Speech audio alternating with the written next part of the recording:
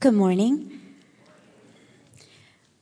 Blessed be the God and Father of our Lord Jesus Christ.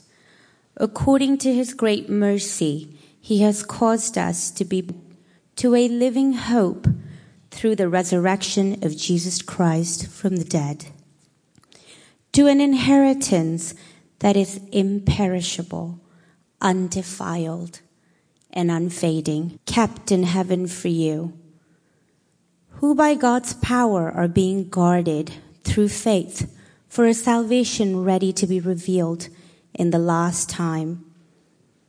In this you rejoice, though now for a little while, if necessary, you have been grieved by various trials, so that the tested genuineness of your faith, precious than gold that perishes, though it is tested by fire, may be found to result in praise and glory and honor at the revelation of Christ.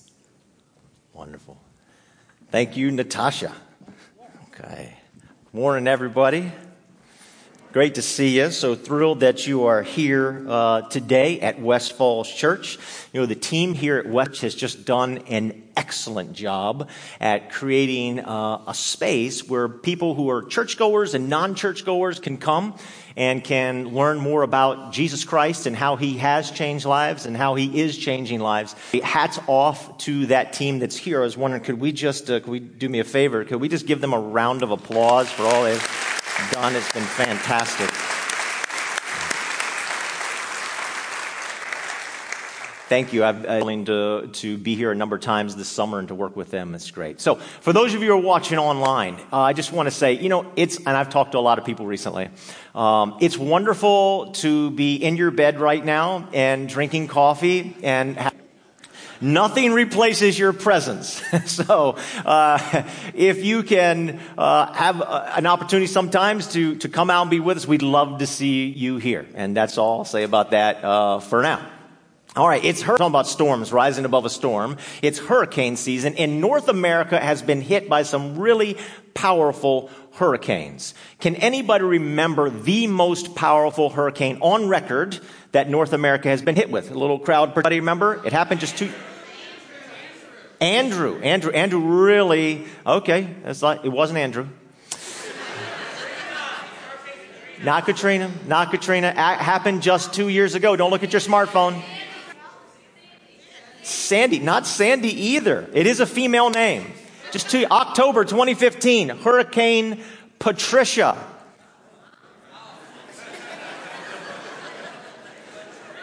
$200. I got it off the internet. The internet's always right. Second most powerful one. It hasn't been said. It's a male name. Happened in August of 1980. Mile-an-hour winds. It is Allen. Hurricane Allen. All right, how about the last one? Third most powerful hurricane. Happened a long time ago. Anybody know the name? Hugo. It's no name. It's the Labor Day hurricane. They started calling hurricanes by name. Happened in 1935, wiped out much of the Keys. There was a railroad that Henry Flagler was putting down there, a business partner of Rockefeller, and it just, boom, in one weekend, totally wiped it out. Hurricane, they're strong. They cause a lot of destruction. These strong storms cause a tremendous amount of destruction because they are so powerful. Maybe you're in a storm right now. I think maybe there's like three places that we could be, when we think about hurricanes. Be in the eye of the storm right now, right? Right in the eye where it's blue skies and kind of calm breezes and everything's okay, but you know that storm's moving and you know it's coming because that's reality.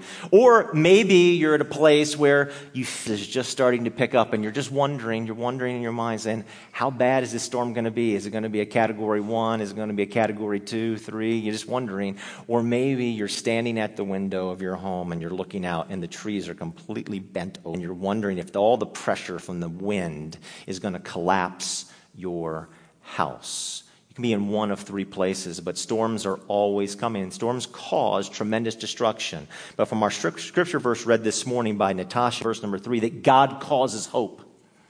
Storms cause destruction, but God causes God causes hope. This letter that was written by Peter, who is the leader of Jesus' disciples, right, is a story that is all about hope. Matter of fact, Peter is called the apostle of hope. He's the apostle of encouragement, of hope. And he's telling us this, right? That you won't get through life without being affected by a storm. You're not going to get through affected. Storms are coming. It's just inevitable. We're going to be hit with them. You're either in a storm now or you're headed into a storm. You're only in basically two different places. That's the way it works out. You won't get through life without being affected by a storm, and you won't get through storms without hope. That's why hope is the essential element in this entire book of 1 Peter. There's only a couple of chapters there in 1 Peter. I encourage you to read them. We're going to march through a couple of these chapters over the next 4 weeks. This letter is a combination talk packed with spiritual and practical power, right?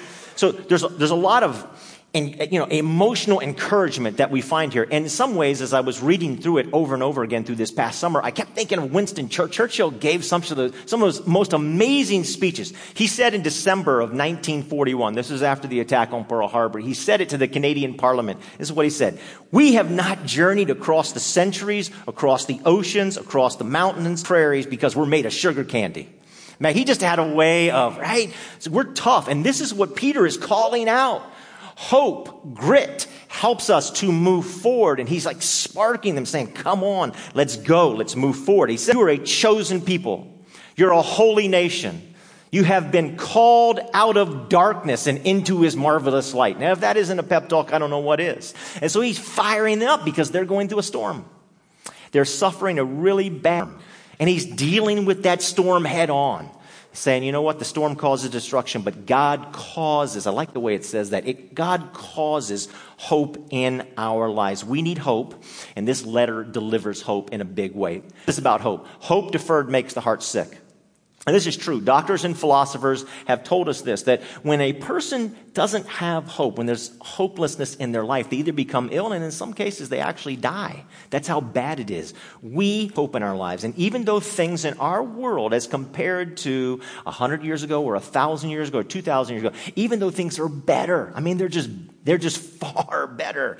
If you've read much in history, you know that things today are just far better, that we're experiencing an epidemic of hopelessness. How is it possible? I mean, things are better, but there's an epidemic of hopelessness that is going on. And so for the next 4 weeks, we'll talk about this important and prominent biblical theme of hope. Today, we're going to talk about what is hope. Next week, we're going to talk about where you find hope. It's very important. It's a driving point of the entire letter of 1 Peter, where to find hope. Matter of fact, as I go through this message today, you're going to say, well, wait a minute. And I'm hoping that you do that. And I want to tell you that many of those answers will come next week, okay? So that's next week. In the third week, which is September 3rd, we'll talk about why we should spread hope. It's so important that we should spread hope. And then on September 10th, we'll talk about how to protect hope. And I'm going to tell you a little bit of my story, as God often does, as I prepare for a series. And now we got a whole one about storms and difficulties in life. Had some challenges in my own life over the past number of months. And on September 10th, we're going to talk about that. So what, where, why, and how. Those are our 4 weeks on hope. Now, you might say, what is hope? Okay, I got it. I know what hope is. I want to just say that this is not a snoozer. I know what hope is. Come on, how easy is it? Okay. The way we use the word hope today is very different from the way the word hope is used in the Bible. Very, very different. And so any discussion on hope right here with a proper definition of what in the world does the word hope mean. So we say this, everybody. We say, I hope so. And it's like a wishful thought, right? I hope so. And the Bible says this. The Bible says, I know so. That's the way the Bible uses the word hope. So hope so. And the Bible says, I know so. So let me give you some examples of that, right? So we say, do you think that you'll get the job? And you say, I hope so. I hope so. You think you'll get the promotion? I hope so. Can you say that with me? So do you think you get the promotion? You'll say, I hope so. Now, I hope so. You think your stocks will go up? I hope so. Man, I hope so. Do you think he or she will go out with you? I hope so. I hope so. You think the Redskins will win? I hope so. I hope so. I hope so. You think the Cowboys will lose? I hope so. Hope so.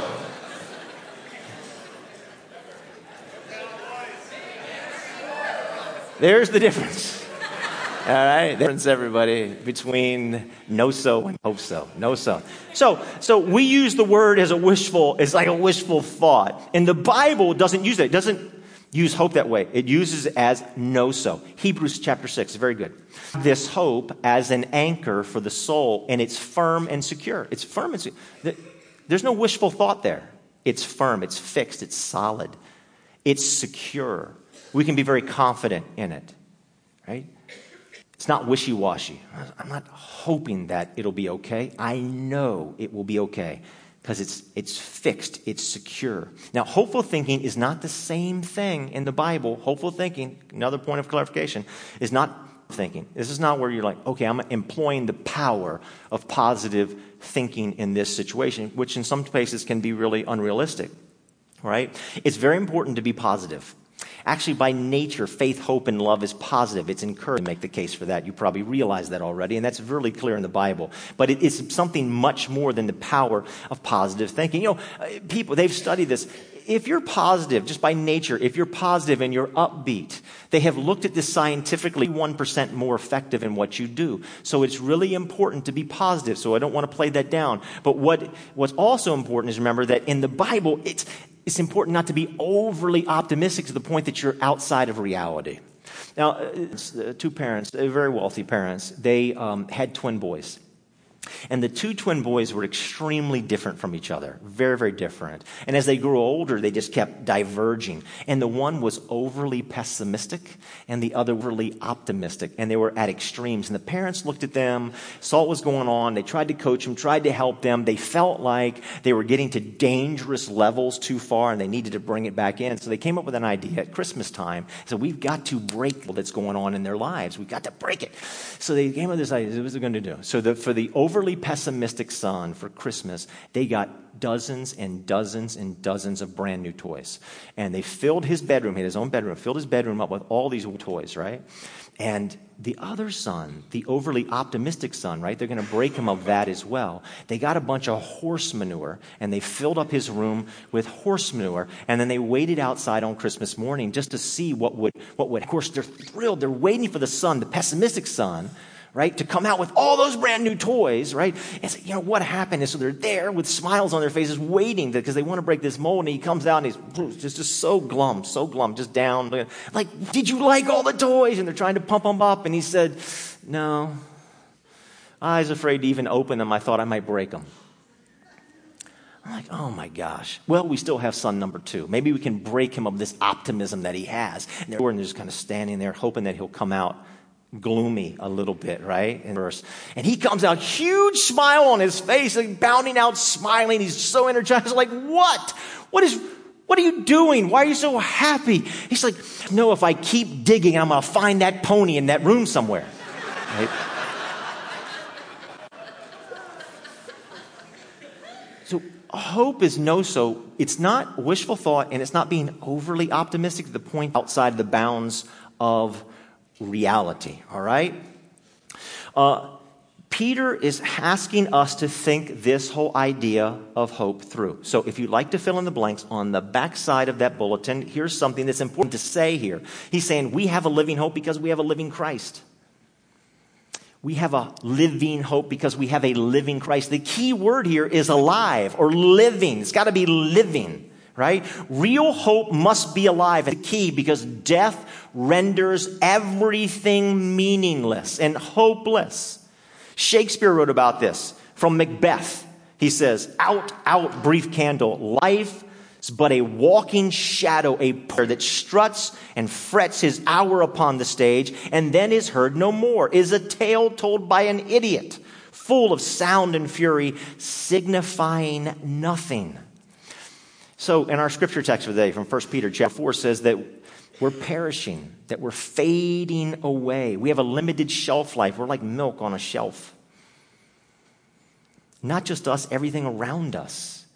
So unless we're attached to something that is alive, which is what is being said here, we have no hope at all because everything is fading away. Think about it. Everything in your life is fading away. Money, career, looks, possessions. One day you won't even care. I know you got up this morning, you got ready to come here today, and you looked at the mirror right before you walked out of your place, and you said, oh my gosh, I'm so good looking, right? You just can't believe it. And some of you probably kissed the mirror before you walked out because it was so amazing. But sooner than what you realize it, one day you're not even going to care how you look. You're not even going to care. You spent much time in nursing homes? They don't care anymore. They don't care. They don't care about the promotions. They don't things that you care about so much. So my grandfather was a captain in the Navy in World War II. And he ran a really tight ship, right? And one of the things he did, because after he got out of the Navy, he became a stockbroker. So he was really, financial house was in order.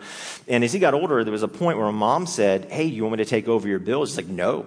I mean, he's very upset. I'm running my house, right? I'm running the ship here.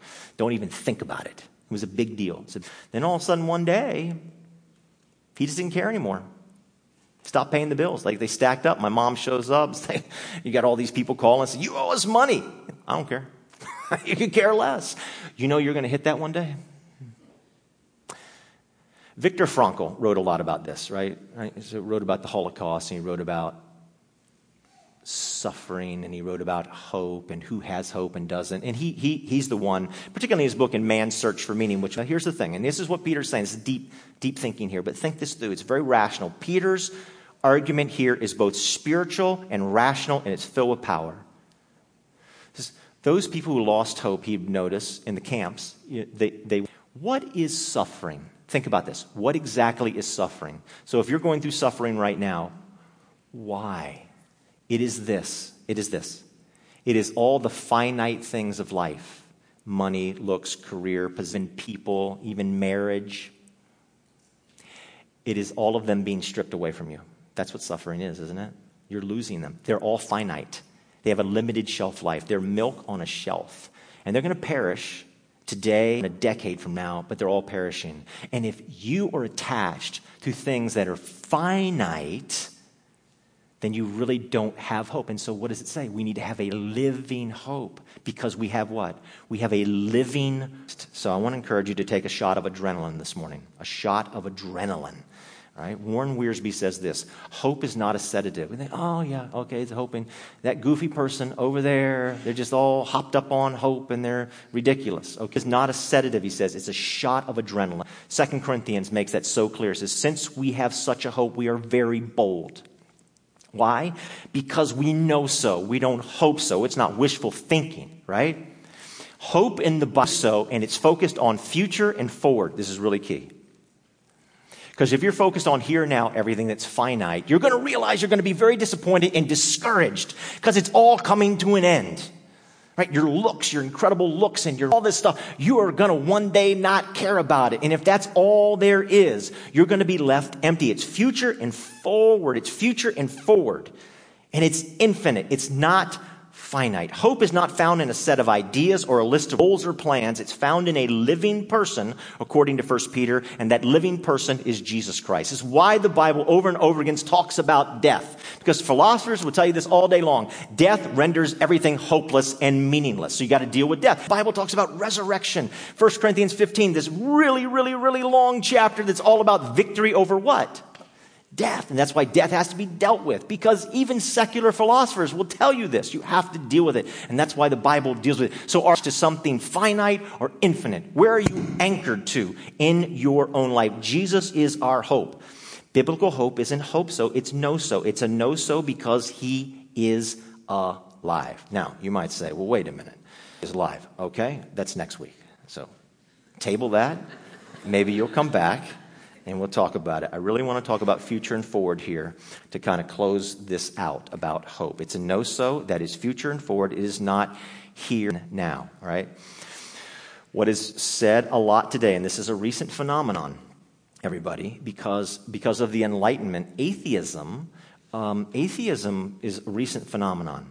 And a lot of it happened since the Enlightenment. And whether you have thought much about atheism or spent much time talking to somebody who is or whatever, our culture has been affected. We're all affected by it because it's pretty pretty prominent in that way of thinking. And that is basically there is no future and there is no forward. So it's all about here and now. Now I want you to think about that for a second. Again, let's think deeply about that. What implication would that have? Now I said at the beginning of this message, well, things are so much better than they were 1,000 years ago. Oh my gosh, please. You've read history 2,000 years ago, 3,000 years ago. Things are phenomenally better. Why are we experiencing an epidemic of hopelessness? On September 3rd, a little bit about this. We're going to have up on stage for a little bit of that time our youth pastor, Matt. Right? And we're talking about something that's going on in our schools. Right? Suicide is going up off hopelessness. I had a great opportunity this past summer to speak to all the senior chaplains in the Army National Guard in the beautiful city of Little Rock, Arkansas. Never been there before. And, I haven't been in the military. I haven't been in military, so I wanted to get some kind of context. So I had a whole day to spend with all the senior chaplains from every state. And I think Guam was included. And, so there was a lot. It was over 200 guys there. Men, senior chaplains. And so tell me, help me to have some context, help me to understand. You know the first words out of their mouth? Suicide. You need to talk to us about suicide. Suicide. 5 times the national average. Well, who's doing it? Young men. Who's committing suicide in our schools? Predominantly, everybody, it's rich white kids. Now, there's a group of people who are suffering. I've been to third world countries a lot. Tremendous suffering. Not an epidemic of suicide. Isn't that fascinating? Okay. If we tell people there is no future and there is no forward, something will play out as a. If you live your life as all you have is here and now, it will affect the way you look at life here and now. And up until the Enlightenment, almost everybody believed in something, that there was a future and there was a forward. Maybe they believed you'd come back over and over and over and over again, maybe. Or maybe you go to heaven, whatever. But you believed something was future and forward. And that ended. And now we have what people are talking about as an epidemic of hopelessness. And I want to just clarify this.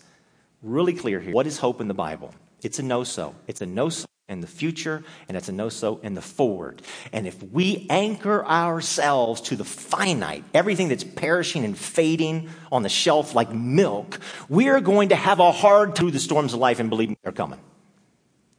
But if you're thinking about what's ahead, I want you to think about this, okay? You got 2 people digging ditches, right? They're digging ditches.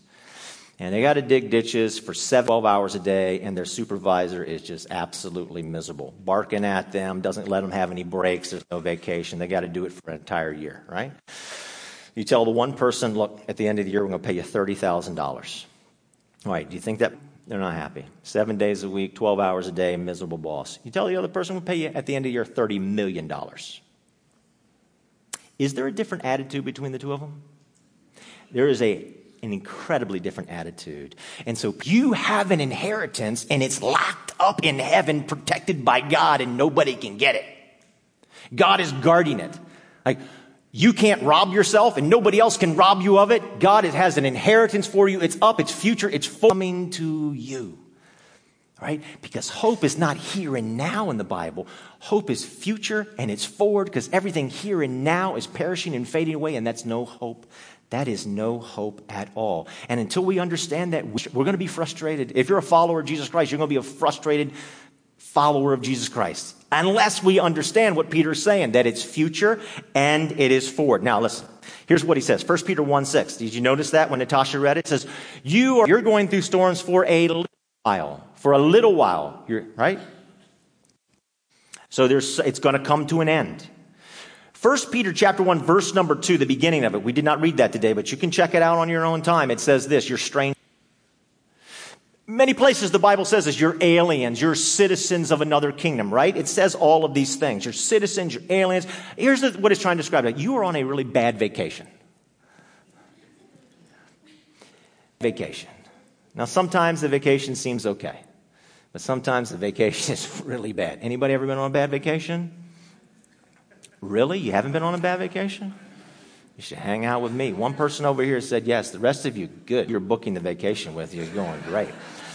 This isn't all there is. There is so much more. At the beginning of the summer, I read this book about grit by Angela Duckworth. It's about the power of perseverance and passion. It was fascinating. She looks at this very scientifically. And here's the question. Why do people hang in there?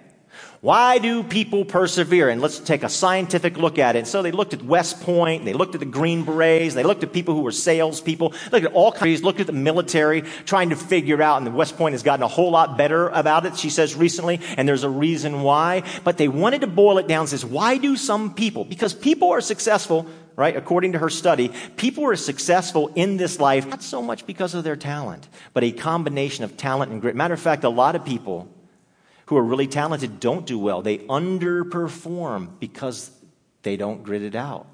They don't persevere, which has a lot to do with the word hope. And so here's what it's the one line from the book that I thought was absolutely amazing. It says, what was the common denominator with all those people who just kept going like the Energizer Bunny?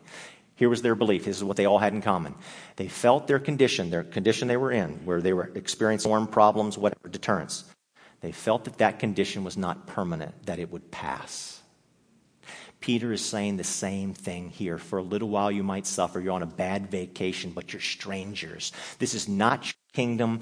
You live. You are an alien in a distant land, but you're coming home. And home is future, and home is forward. If your hopes are anchored to this life, you are in for an abundance of especially when you consider what God is trying to do with your life. What does God specialize in? God specializes in getting us through this life, not anchoring us to this life. I want to say that again, because this is what hope is. God specializes in getting us through this life, not anchoring us to this life. I read Hebrews a few moments ago, chapter 6. Jesus is our anchor. Now, when you and I think of anchors, what do we think about? Like anchors on a ship. You put the anchor down and it just kind of holds you back. It holds you back from wherever the current's taking you. Okay? Now we're going to flip things way around because that's not the way the Bible talks about anchors. You know what the Bible talks about anchors? Jesus Christ is our anchor. He is our sure and certain hope, and He is in heaven. So what is Jesus Christ, our anchor, doing? You have an anchor. He's up in heaven, and what is He doing? He's pulling you where? He's pulling you forward. And if we've dropped our anchor here on earth, we're fighting against what Jesus is doing. He's saying, don't attach yourself, anchor yourself to everything that's finite. That's what suffering is. All those finite things are being stripped away. Future, forward, up. That's where He's taking you. He takes us through things, forward and through. If I'm angry, I'm frustrated in the hope that Jesus Christ is pulling me towards. God's specialty, everybody, this is all over the place in the Bible, is getting us through things. Through things. So it says things like this. He'll get you through the pit, the prison. He'll get you through the wilderness. He'll get you through the sea. He'll get you through the storms, right? Psalm 23, the Lord is my shepherd. You know what it says in there, Psalm 20? The Lord is my shepherd. Then it has this line in verse 4. Even though I walk how? Through. Not it. Even though I set up camp in the valley of the shadow of death. No. Even though I walk through the valley of the shadow of death, I will fear no evil, for you are with me. God specializes us through things. Isaiah 43, really important verse. When you pass through the what? Waters, I will be with you. When you pass through the rivers, they will not sweep over you. When you walk through the fire, you will not be burned. The flames will not blaze, for I am the Lord your God. You have to cut your anchor to things that are finite, and you have to take the rope from the anchor that's in heaven, attach to what is infinite, and allow God to pull you through future and forward of perspective that will change everything about our lives. Allow God to pull you through. That's what no-so is. Let me end with a story. There was a gentleman named Thomas.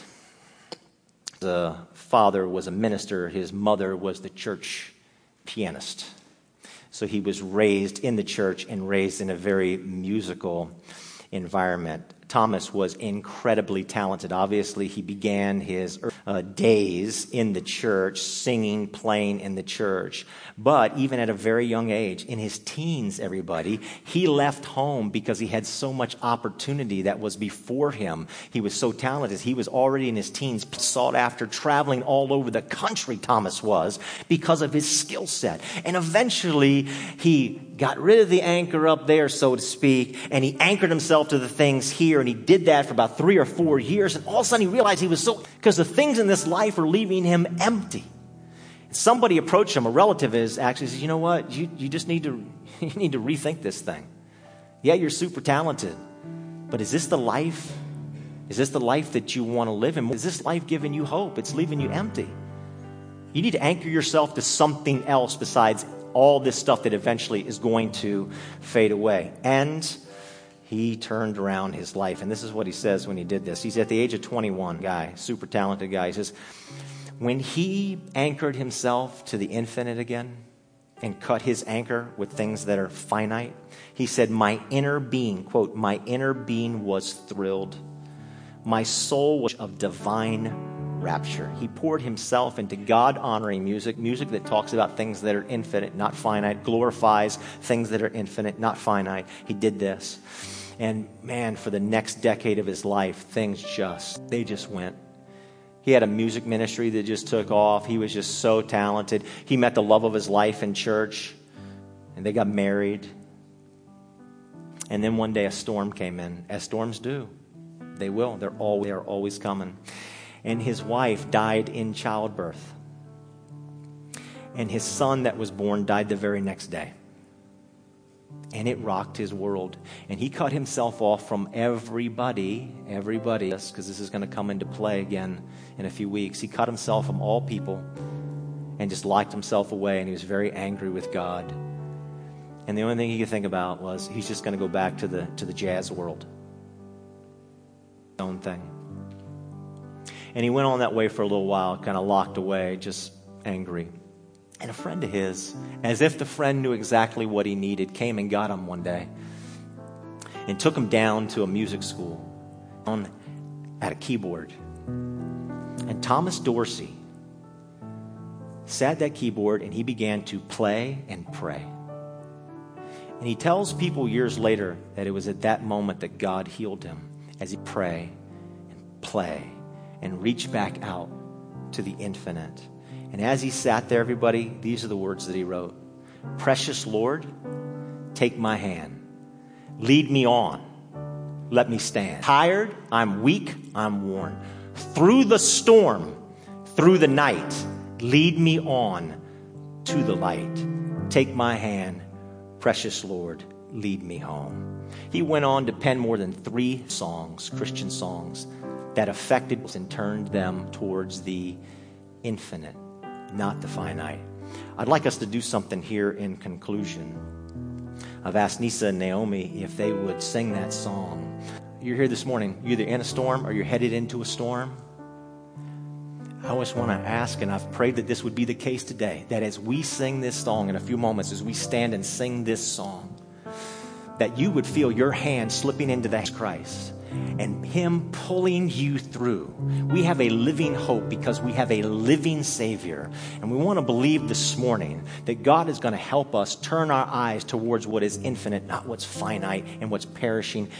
So could we all do this? Could we stand up together? And Nisa's going to lead us in this song. Let's just sing it with all of our hearts as a prayer to Almighty God. Take it away. Wonderful. I want to say a prayer.